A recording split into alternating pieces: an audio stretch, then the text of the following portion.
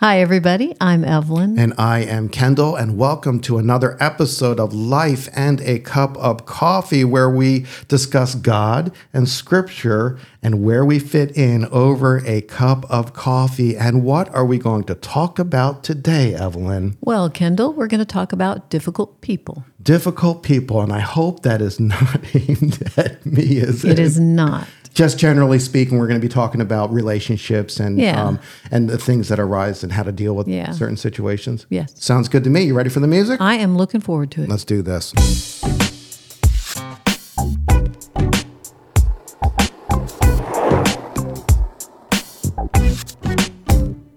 And we are being true to what we say right now. It is the afternoon. We have, had our worship services this morning. It is Sunday, and we have our coffee in front of us, right? We have our coffee. It's the afternoon, but it is not decaf. It is not decaf. Look out. And I noticed that you filled mine halfway. And is that because I'm a jittery person? And that is. And, you can have more if you want, but I just thought we'd start off small with you. Well, your hand's already shaking. See, my hands are always shaking. Okay, but for our listeners listening to the podcast, I have a coffee cup that says "Not today, Satan." Right? So if you're a difficult person, or you might go to purgatory. Purgatory. Well, yours says purgatory, not your purgatory. Your boy got you that. I know. It's awesome. Ready? So purgatory. Purgatory. So it tells you how to pronounce it, and then it says the anguished. Prolonged period spent waiting for a fresh pot of coffee to be ready. And I've got the coffee right here if you need it. Awesome. So. Well, I might take you up on that extra cup of coffee. But difficult people, I don't get this this image that comes to mind. I don't think when God created humanity, human beings in Genesis chapter 1.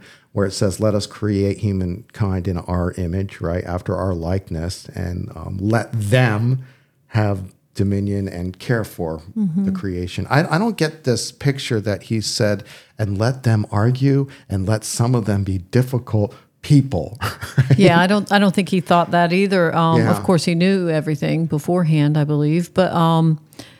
And everything that I say, know that these are things I think and I believe, but it doesn't mean I'm right. Oh, you're free to think. Okay. In fact, I'm surprised you haven't worn that T-shirt of yours that says "Think it's not illegal yet." That's right? for another podcast. Yeah. You just wait. No, I'm kidding. Kind of cool. Yeah. But we were talking about codependency. Do you remember when we were talking about that? When you brought up difficult people, I immediately thought about creation, and I immediately went to the garden incident, right? The garden event, right? Where and the reason why I say codependency, if you recall the conversation, we were created to be dependent upon God, right? And being that God created one male, one female, we were made equally in the image of God. Complete equality, top to bottom, from what I read, okay? Given equal responsibility, but in that we were to be codependent upon each other, right? Right. Okay? But what I see happening in the garden is that the codependency was shattered, and our dependency upon God was shattered, causing, a relational tension. And you see that happening in the garden. Everything was good. They weren't being difficult until they decided to act apart from God. Right. And I think that they were different from each other. And I think that in the garden before sin came, that they were synergistic, if that's a word. No, I think that's a good term to use. I want to look it up right now. Yeah, I so want to. I'm sure there's someone out there who will be happy to correct me. That's not how we use synergistic. There are a lot of. I'm going to make this difficult for them. English majors out there, but because of sin, our differences were then turned into at each other in. Ways of possibly anger or jealousy or righteousness. And you see that happening immediately upon their decision to, we're going to determine what is right and wrong in our own eyes, right? And then suddenly they start blaming each other, and they even blame God, right? With the situation, and you see this relational breakdown, and that's why I say codependency. And I think they were a little afraid too, because they're like, "Oh no, we know we did something we shouldn't have, and God's looking for us, and He's talking to us now, and He's just not happy." So You certainly get a sense of shame. Blame. With that story. Shame and blame. But, I just want to kind of drill this drill this point a little further before we move on.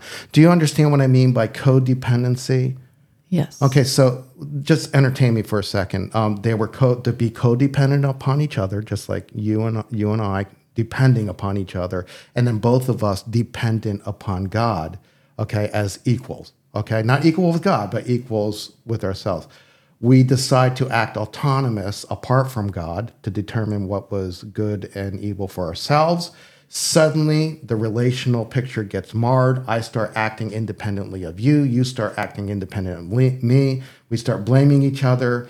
And we even, we're kind of, I think in the story, Adam even says, man, this woman that you gave me, right? That he's blaming God right there. So you have this relational breakdown. And from that point, the story doesn't work into relationships gone really bad. It goes right to Cain and Abel, doesn't it? And man, that's a dark event right there. If you ever seen one, okay? And I don't know who was the difficult person there, Cain or Abel. Can you picture Cain? Maybe Abel was just like egging him on, right? Or poking Cain.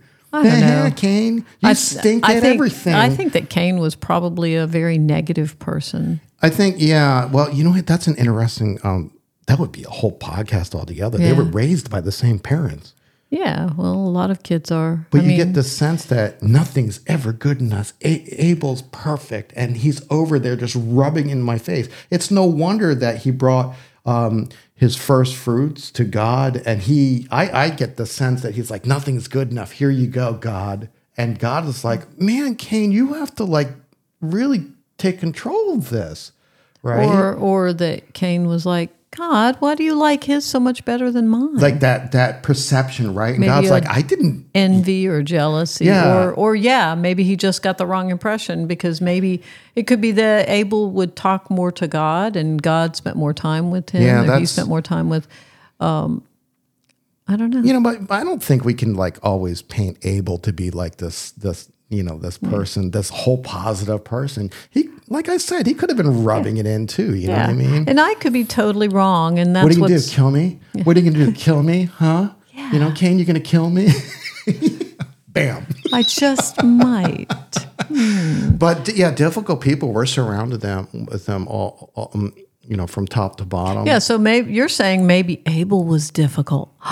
That's what I'm saying. Oh. Did that just hit you? Did that synopsis just fire off? Yes. Well, we always look at Cain as the difficult one, but there needs to be an antagonist. Very interesting. There needs to be someone pushing the story along. See that you can change my mind. Yeah. Well, That's interesting. I'm just offering a different perspective. I love thinking of stuff like that. But it's something to consider when we talk about the story.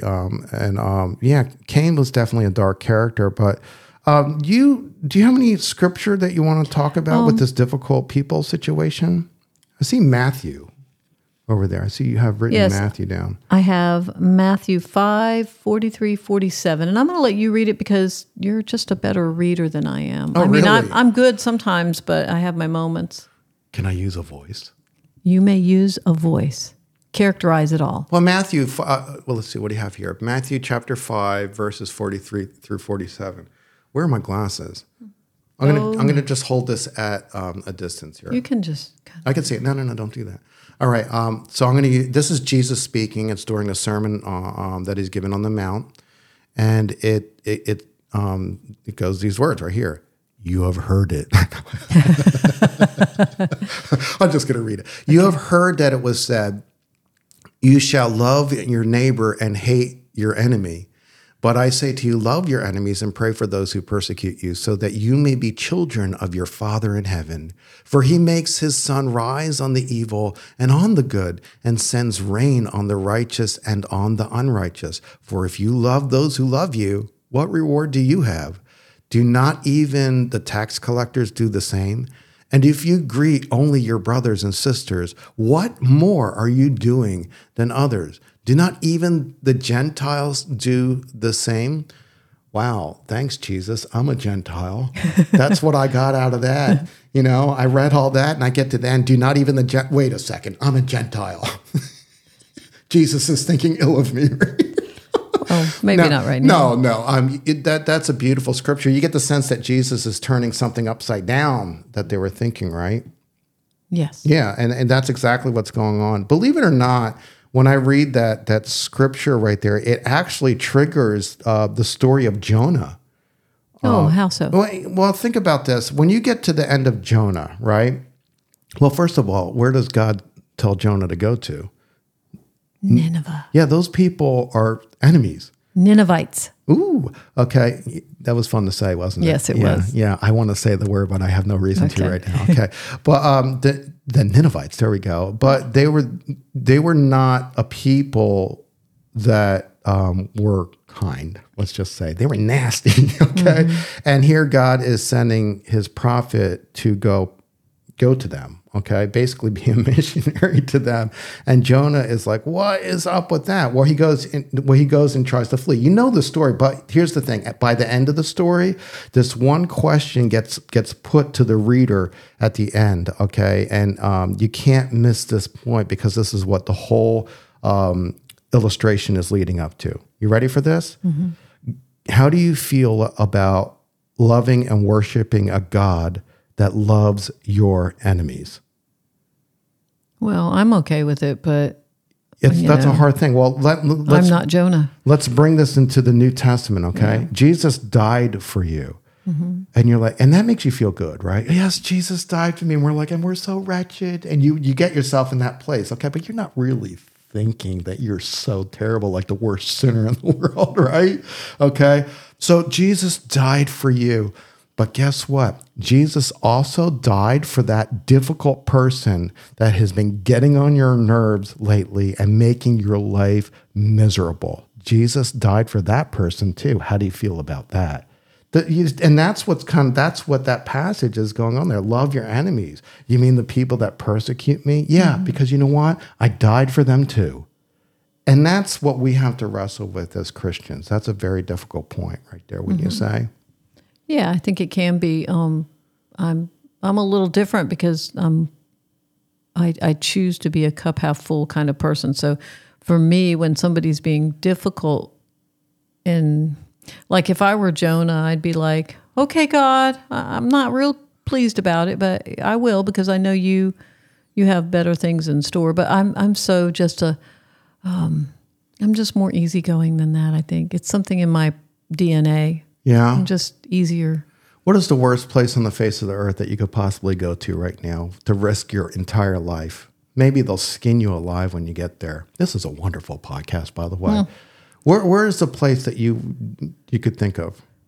I'm not entirely sure. Yeah. What about a place that has just like wreaked havoc upon people and your family went there and they killed your family in the worst imaginable way possible? Oh yeah, that would probably. Yeah, really. I'm just trying to. I'm using extreme here. Yeah, okay, because you almost have to with me extremes because I guess I was just thinking God of the simple says, things. go to that place right there. These people that have the propensity to come up against your people and kill them and take you for everything that you have. Yeah, I guess I'd and go be preach to them and say, "My God loves you."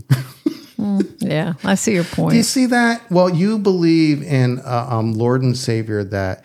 Has not only died for you, but died for your worst enemy too. Yeah.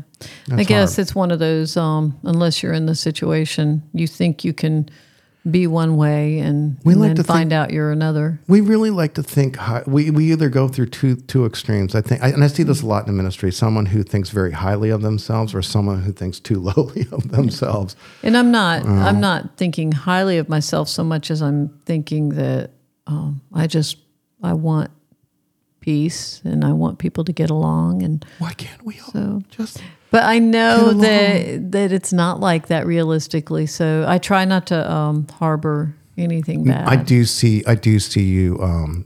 I know that right now you're just not saying, but I am so positive and loving because that's what I want to portray to our audience right now. And then I hit stop recording. You start yelling at me. I know that you don't do that. That's what I'm saying. You're being genuine right now. That's the person I know you to be. Hey, let's bring this to something a little bit more relatable. Okay, let's talk about perhaps our day-to-day relationships. When we don't get along, when you and I do not get along, which is rare. we usually get along. But let's face it, sometimes we can be difficult to each other. We can get into a heated argument. Okay, we're not throwing stuff or beating each other up. Most of the time, we're like yin and yang, and we think quite a bit alike. And I think a lot of times we actually fight alike.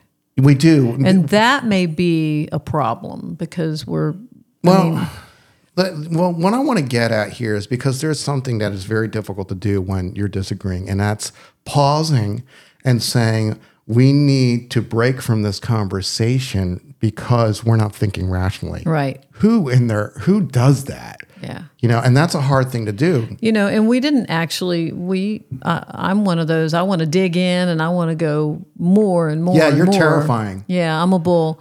But okay, so now a couple seconds ago, I don't know. I'm so wonderful and loving. But right now you're a bull. Yeah. Who are you right now? Okay, because I just got done telling our audience that you're being genuine and nice and loving and compassionate. That's why But sometimes I bring the lightning and you feel the thunder. That's right. And don't you forget it. No, just for I real. was going to say, I think that as long as we've been on this journey together in our Christianity, we were Christians when we met, but we've been on this journey, and I think that that's helped us learn how to be together, how to fight together, how to argue together. It is something that you learn, but there are those arguments, and I know that if you're a human being in relationship with someone, you're going to eventually get into an argument, and someone's going to have to give. It's going to be one of those arguments where someone's going to have to just suck it up basically and say, man, I need to take a break. And here's the reason why. This is the hardest thing to do. I need to take a break because right now I don't want to say something to harm you because I love you enough to be able to take a break. Now, I don't want to take a break and go away and stew or try to think of worse things I can say to hurt you. I want to go away and I want to calm down and I want to pray and I want to come back. And do you love me enough right now to allow that to happen? That's the hard part. Yeah, and that's what you're talking about now is boundaries. Yeah, boundaries. And that's how you deal with difficult people when you aren't able to really describe what you're feeling other than just, I've got to stop and walk away from this right now. Well, the worst thing is to have two difficult people now in the situation, whereas before there was only one, now there's two. But don't you think, though, that there should be a coming together and a meeting of the minds and stuff, because I think that God wants us to continue to love the difficult areas in our lives, the difficult people. And there, while we only argue once in a blue moon, there are people that are so difficult. I've known in families and in life that people say they can't be around certain people for a long period of time because they're so difficult. You just saying that right now, I just know that whoever's listening, that touched someone because they have someone in mind that, you know what I mean? You'd say difficult person, they're thinking of someone right now. And it's like, how do you take the higher ground on that? Right? Because some people just it's like they don't want to resolve the situation because we just want to be right. And the other person doesn't know how. I mean, it's like no matter what you say or do, you can't do it right or say it right. Yeah, you can't do anything right with certain people. And that's why you set the boundaries. But I believe you should always, depending on the situation, in most cases, though, how do you show love and compassion to that person? Well, this is cool. You just listed two virtues, love, compassion. Those are virtues, right? You ever notice that difficult people tend to live into their vices over and against living into virtues? If you really think about it, difficult people tend, like someone who drinks a lot. That's a vice, right? Someone who drinks a lot, that does not lead to fruitful virtues. That leads to usually quick temper, right?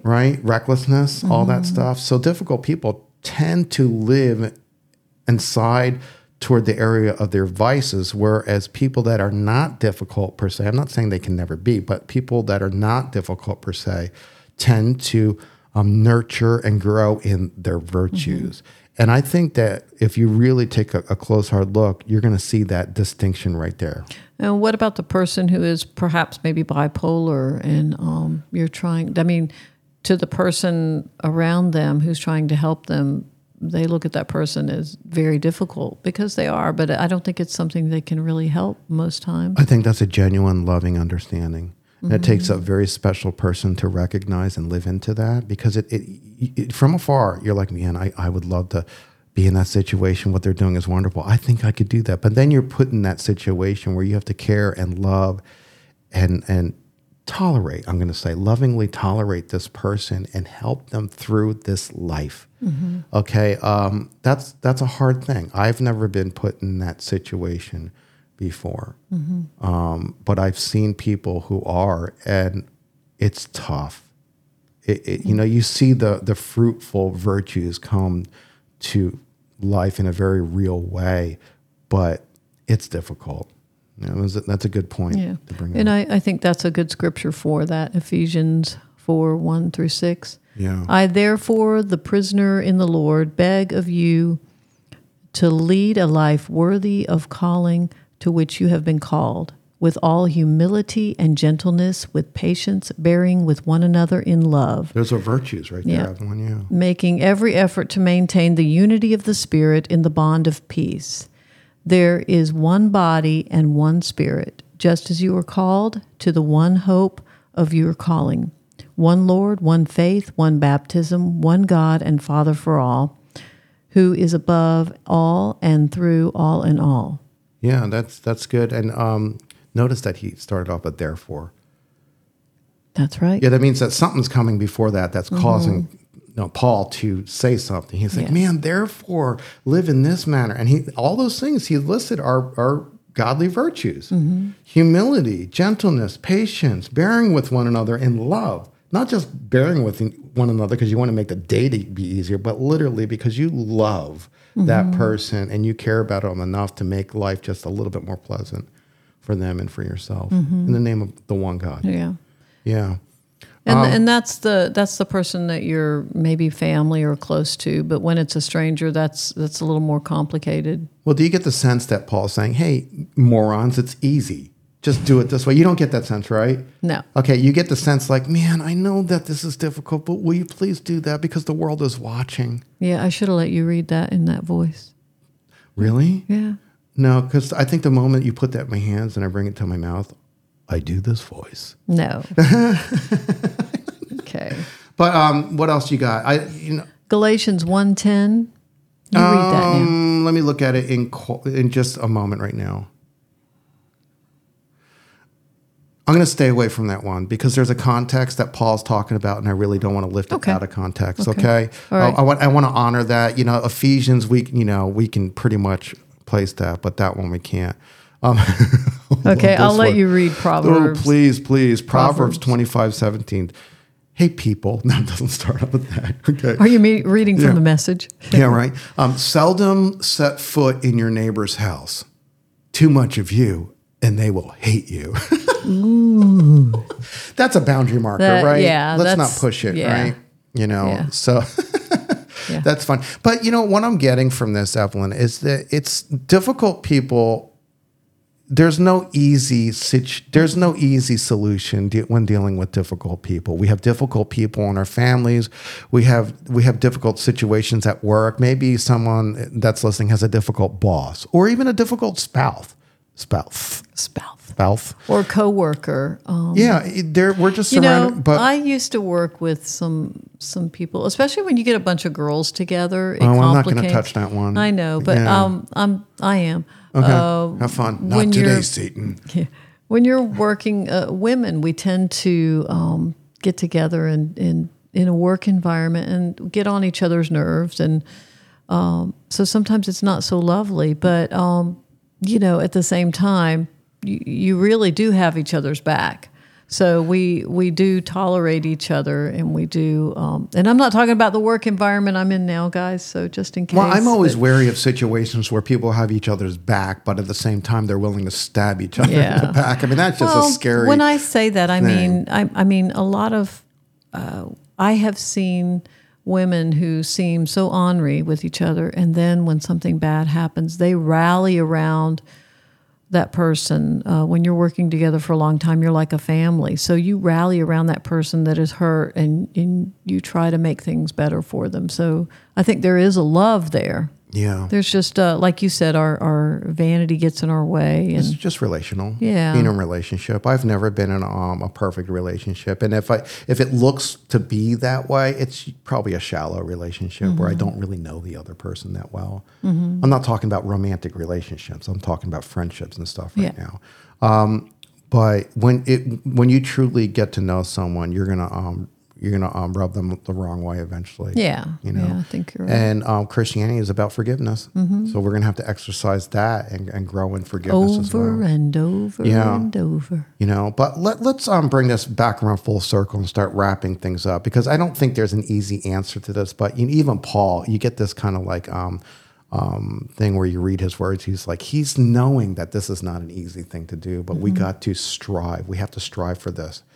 We have to bring everything back to, I think, the order in which God created relationships to be. Loving, just treating each other with respect, listening to each other, talking in a manner that lifts them up rather than tears them down, and trying to understand each other. When I look at Genesis 1, with the human beings created with all equality, I see that picture, and I see how it got marred, and I see through Jesus Christ and the Holy Spirit working through us, we can get back to that. But it's going to take a lot of effort, and we have to not resist the work that we desire of the Holy Spirit to do within us. Right. It's a matter of letting the Holy Spirit in. Ooh, that was the ice. Did you hear that? Oh, that scared me. The You know what it ice maker. sounded like? Our little skateboard thing. Yeah. Is what it sounded like. Oh, really? Oh, that's cool. But it really, I think they're, again, difficult people. They're always going to be around, okay? Maybe even heaven, there'll be some difficult people. Who knows? All right?